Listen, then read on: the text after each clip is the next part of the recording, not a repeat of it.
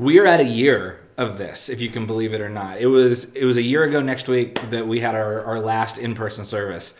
And if a year ago, if you had told me that we'd still be doing this, I don't know how I would have responded. It wouldn't have been great, though. So it's probably good that we didn't know going into this that it was going to last this long. But hopefully we're coming to the tail end of it. We're keeping an eye on hospitalization rates and immunizations, and hopefully we're much, much closer to the end of this than we are to the beginning.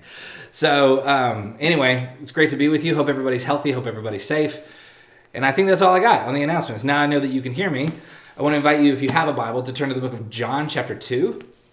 And we're going to take a look at that in a second. But before we look at John chapter 2, I got to tell you about the temple.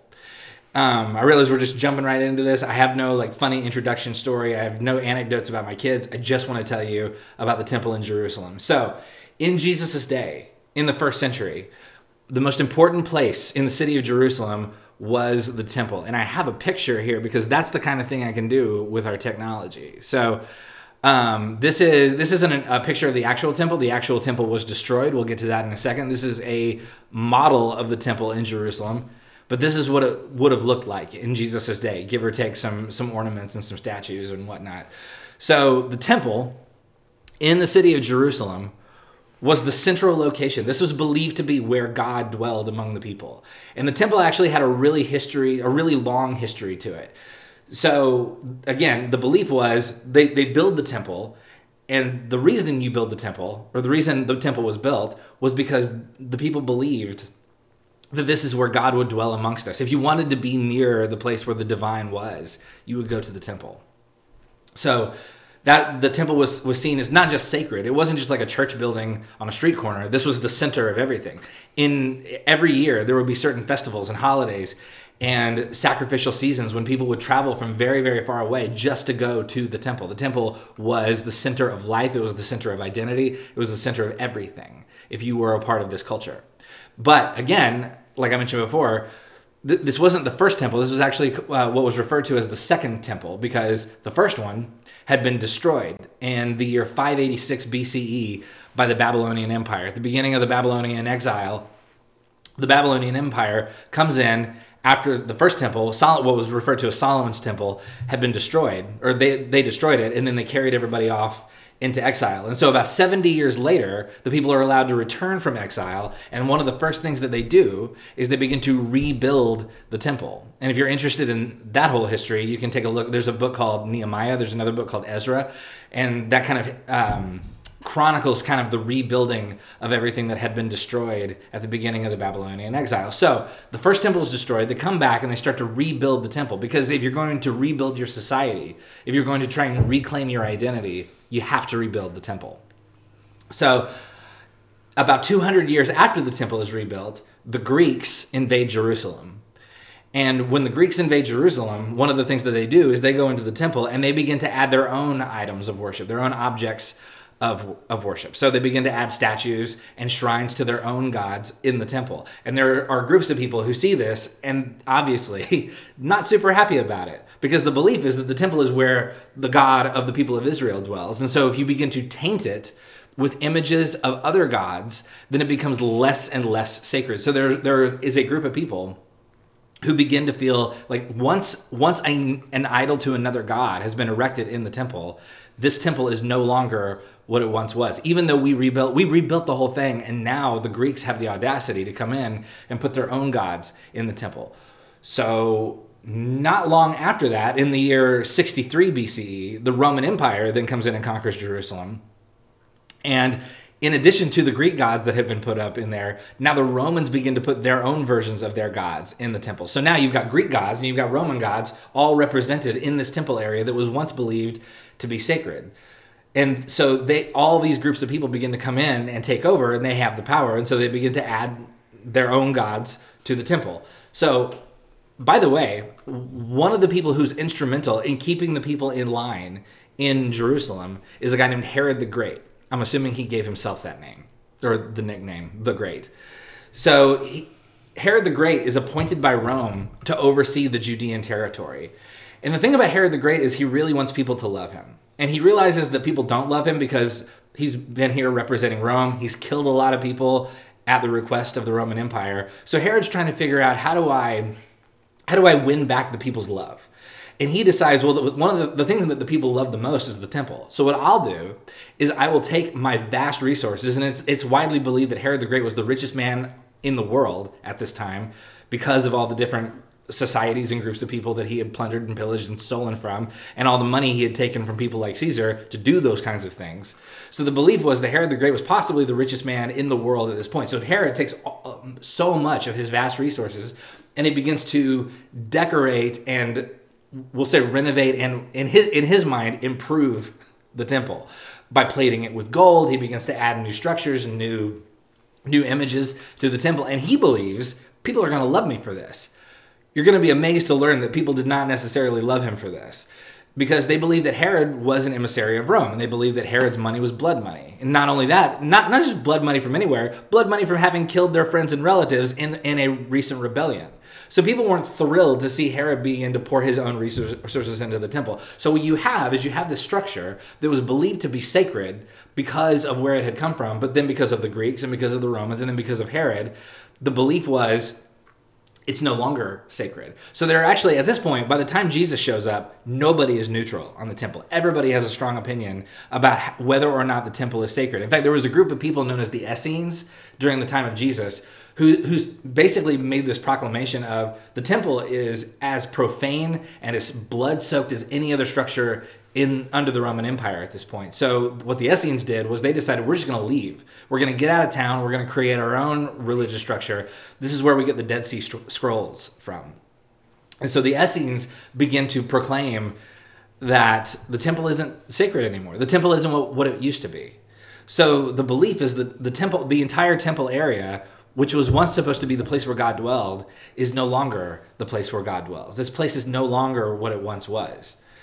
So again, by the time Jesus shows up, everybody has an opinion on the temple. And again, I told you what the Essenes' opinion is, but there's still some people who think that all this stuff is fine as long as the temple stands. The other belief was, as long as one stone stands on top of another in the temple area, then God is still with us. Which is why, by the way, and we've talked about this before, later on in the year 70, the Roman general Titus will come in to try and quash a rebellion. And one of the orders that Titus gives his soldiers is make sure no stone in the temple stands on top of the other. Why is that Titus's order? Because Titus knows that the belief in the people's minds is as long as one stone stands on top of another in the temple area, then God is still with us. So what Titus is trying to do is he's trying to break the spirits of the people. And he very specifically says, make sure no stone stands on top of another. So there's one group of people who believe the temple is profane, the temple has lost whatever divine presence it had, and there's another group of people who says, no, the temple's fine. The stones are still standing on top of another. Everything is fine.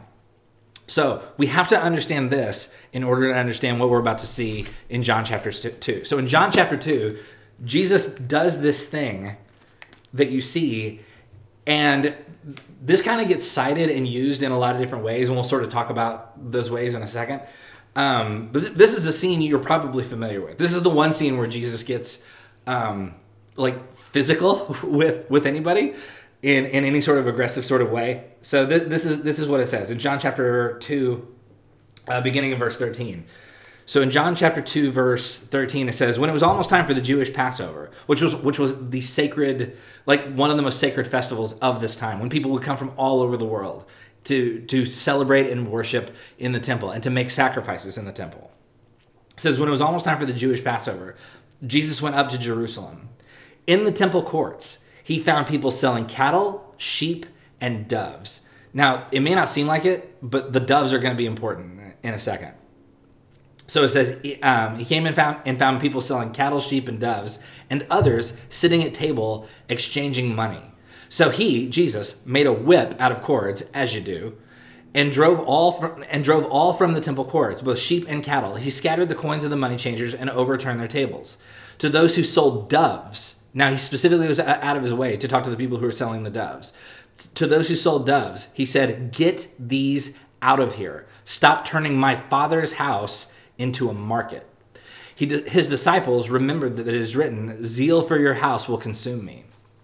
The Jews then responded to him, what sign can you show us to prove your authority to do all of this? Jesus answered them, "Destroy this temple and I will raise it again in 3 days." They replied, "It has taken 46 years to build this temple, and you are going to raise it in 3 days." So now they're calling back on this ancient story of when they came back from Babylon, and it took 46 years to rebuild this sacred space. And it says, "But the temple he had spoken of was his body. After he was raised from the dead, his disciples recalled what he said, and they had believed the scriptures and the words that Jesus had spoken." By the way, it's probably not insignificant that the book of John was probably the latest of the gospel stories that was written, which means that it is very probable that this story is written and circulated after the year 70, when Titus has already destroyed the temple. So if you begin circulating a story about someone coming into the temple and doing this and saying, "Destroy the temple and I'll raise it in 3 days," there's going to be a certain population of the people reading the story who hear Jesus say, "Destroy the temple and I'll raise it again in 3 days," who have a visceral, emotional response to that because they remember when Titus destroyed the temple. You know what I mean? So all this is going on, and Jesus comes in and he says, "Destroy the temple," after he turns over everything and makes a whip, because I don't know who teaches you how to make a whip, but Jesus makes a whip, and he turns over these tables, and he says this thing about "destroy the temple and I'll raise it again in 3 days." What is he doing here? What is he trying to say? So jump back over, if you will, to Leviticus chapter 5. In ancient Jewish tradition, there were all kinds of rules and expectations for sacrifices, specifically sacrifices that were made during the season of Passover. So, and that what we know at the beginning of the story is it's the beginning of Passover. Jesus goes in. There are people selling cattle and sheep and doves, and Jesus has very harsh words for the people specifically who were selling the doves. And so we know that there's all sorts of rules and expectations for people who are coming into the temple area about what kinds of sacrifices they're supposed to make. And the kind of sacrifice that you can make quite often has to do with your economic standing and what you can afford. And so in Leviticus chapter 5, you begin to sort of see kind of it laid out what some of the sacrificial expectations were. So in Leviticus 5, verse 6, it says, "As a penalty for the sin they have committed, they, the people, must bring to the Lord a female lamb or goat from the flock as a sin offering, and the priest shall make atonement. Shall make atonement for them for their sin." And then in verse 7, this is important. It says, "Anyone who cannot afford a lamb is to bring 2 doves or 2 young pigeons to the Lord as a penalty for their sin, one for a sin offering and the other for a burnt offering." So what does it say? So what do we know about anybody who needs to have doves at the sacrificial ceremony? It means they couldn't afford anything else. Doves are the final option for people who have nothing left, who have nothing that they can bring to afford. So why would people be buying? So if you go into the temple courts at Passover and you see people selling these items, why would people be buying these items? Because they believe that they were removed from a god or from their god in some way, and they needed to atone for that removal. And so specifically, the people selling the doves are specifically preying on people who would have been the poorest among the crowd, the people who were probably the most desperate at this time. And by the way, at this time, we've talked a lot about this before, poverty in this part of the world at this time was out of control. The Roman Empire had come in and begun to tax people, sometimes up to 90% of their household income. And so probably a lot of the people are showing up looking for the doves. And if you've got people who are price gouging the doves, that becomes especially offensive in this part of at this time and in this place. And so there are people in the temple area using the temple space to get rich off of the desperation of the poorest of the people in their midst. And Jesus is having a very strong reaction against this exact thing. I was just having a conversation yesterday about this. I've heard people take this scene and kind of associate it with this act with Jesus reacting to anybody doing any kind of business inside of any church building. So like setting up a coffee shop in the lobby of a church. I've heard people use that as sort of like a comparison to what we see going on here. I think it's really hard for us in the Western world, where there are churches on every corner, to imagine a world where there is one central location where you believe that God is. And this is not like somebody sets up a coffee shop or a bookstore or like some sort of like kiosk in a lobby. That's not what this is. This isn't just somebody offering some sort of like exchange in a lobby. This is something a lot more sinister and a lot darker than that. This is a group of people using their access, specifically using their access, their resources, and their power to have space in the temple and to exploit other people's desire to connect with God. This is people saying, if you don't give me your resources, if you don't buy these things from me right now, then God will not hear your prayers. So apparently, a long time ago, it was possible for people who claim to represent and serve God to abuse their power and to exploit the people that they were supposed to serve. So what we're talking about here is we're talking about religious abuse. We're talking about people who are using their access to the religious structure of their day to exploit people's desperation to be close to the God that they were trying to serve. So, this is one of those things we see this a lot at Collective Church. One of the things that I hear from people about is people coming out of church systems, out of church structures, and saying like, I was a part of this church, but then this leader was exposed, or it turned out that this person was taking the money that was supposed to be used to go to like dig wells, and they were using it to buy private property. That was actually that was a story I heard a couple of years ago. Was that someone was saying like, we're going to go build well, or we're going to go dig wells in Honduras or whatever, and they took that money and they ended up using that money to self-publish a book on marriage or something. And so you hear stories like this a lot, of people taking people's desperation to be a part of something bigger than themselves, to connect with the divine, and then taking that and abusing it in a certain way.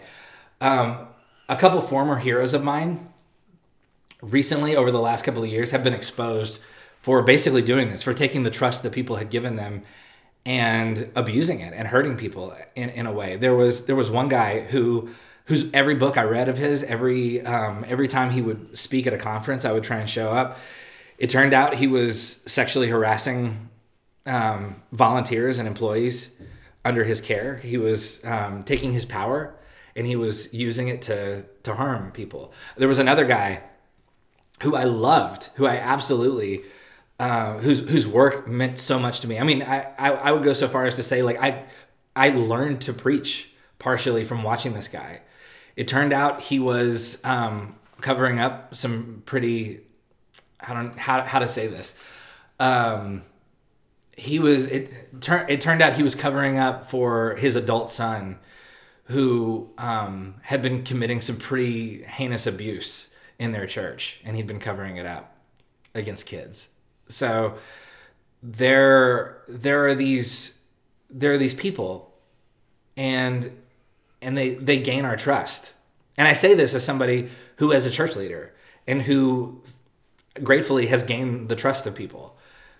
And when you see somebody who has gained the trust of a group of people who expect you to be someone who represents the God that they are trying to connect with, and then you find out that not only was this person not who you thought that they were actually doing lots of harm, and they were using their power and their access and other people's desire to connect with God as a way to sort of give themselves license to do that kind of harm. There is a certain kind of betrayal. There's really nothing like that feeling of betrayal. So what is Jesus's point here? Why does Jesus go in and flip these tables? And why does he have such harsh words specifically for the people selling the doves? Well, it's because Jesus, when you say to yourself, I can't stand it when religious leaders abuse their power, I think this is Jesus's way of saying, I couldn't agree with you more. I think that is exactly what Jesus is getting at. So what is his ultimate point, though? There must be something larger to this. What is specifically, look at what he says, because he does the thing which makes sense to us, which is to go in and say, you're abusing the space. But then he goes so far as to say something a lot weirder about destroying the temple. What is he saying here? Look at verse 18 again. In verse 18, it says, the Jews then responded to him, What sign can you show us to prove your authority to do all this? Jesus answered him, destroy this temple and I will raise it again in 3 days, which is bananas. What is he even trying to say here? And in verse 20, it says, they replied, it has taken 46 years to build this temple, and you're going to raise it again in 3 days? But the temple he's spoken of was his body. After he was raised from the dead, his disciples recalled what he said. Then they believed the scripture and the words that Jesus had spoken. So what is Jesus ultimately pointing here? I mean, at one level, he's calling out the abuse that is going on in the temple. But at another level, he's taking this as an opportunity to make a larger point about what exactly he's doing here. So the point here is not simply to make a scene. The point here is to communicate something about what the temple is ultimately for, which is what? The point of the temple is to bring the divine closer to humanity. The whole point of the temple is to say to people, God is in your midst.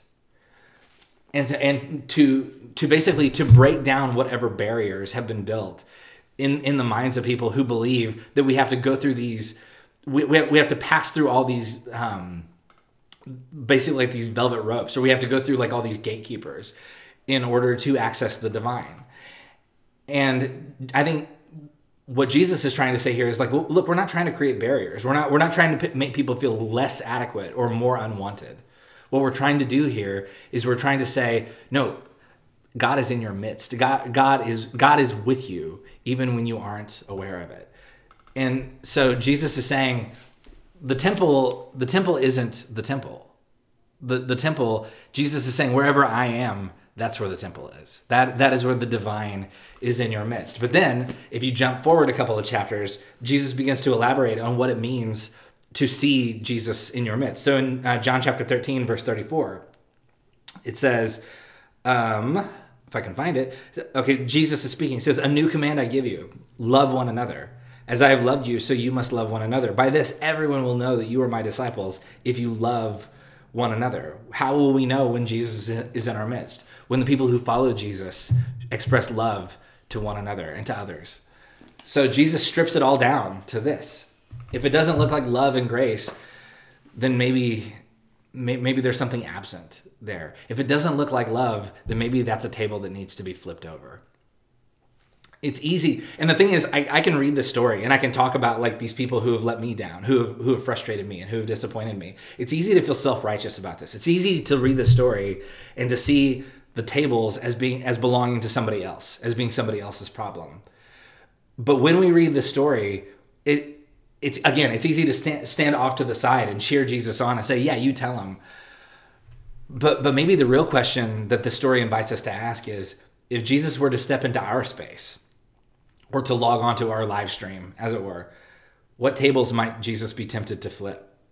In what ways do we lack love? In what ways are we putting up barriers for people? That is always the question. This has been the driving question of our church from the first day. In what ways do people feel alienated? In what ways do people feel unwanted? In what ways do people feel inadequate? And how do we flip those tables over? And we still, 7 years in, I'm sure we still have a lot of work to do. We still have a lot to learn. The driving question for me as a pastor are there any tables here that need to be flipped over? Are there any ways that we've set up gateways and barriers? Are there any ways that we lack love? Are there any ways that we could be just a little bit more gracious to people who need grace? What does that look like? And we could carry that individually. If what Jesus says here is, if we're going to take that seriously, wherever I am is where your love, wherever people see me is wherever you are showing love to one another.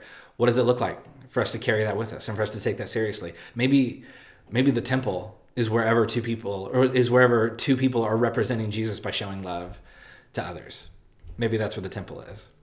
And so that's the question. The question is, what tables need to be flipped over? Where do I need to show more love? Where can I become more and more empowered to offer grace and peace to other people?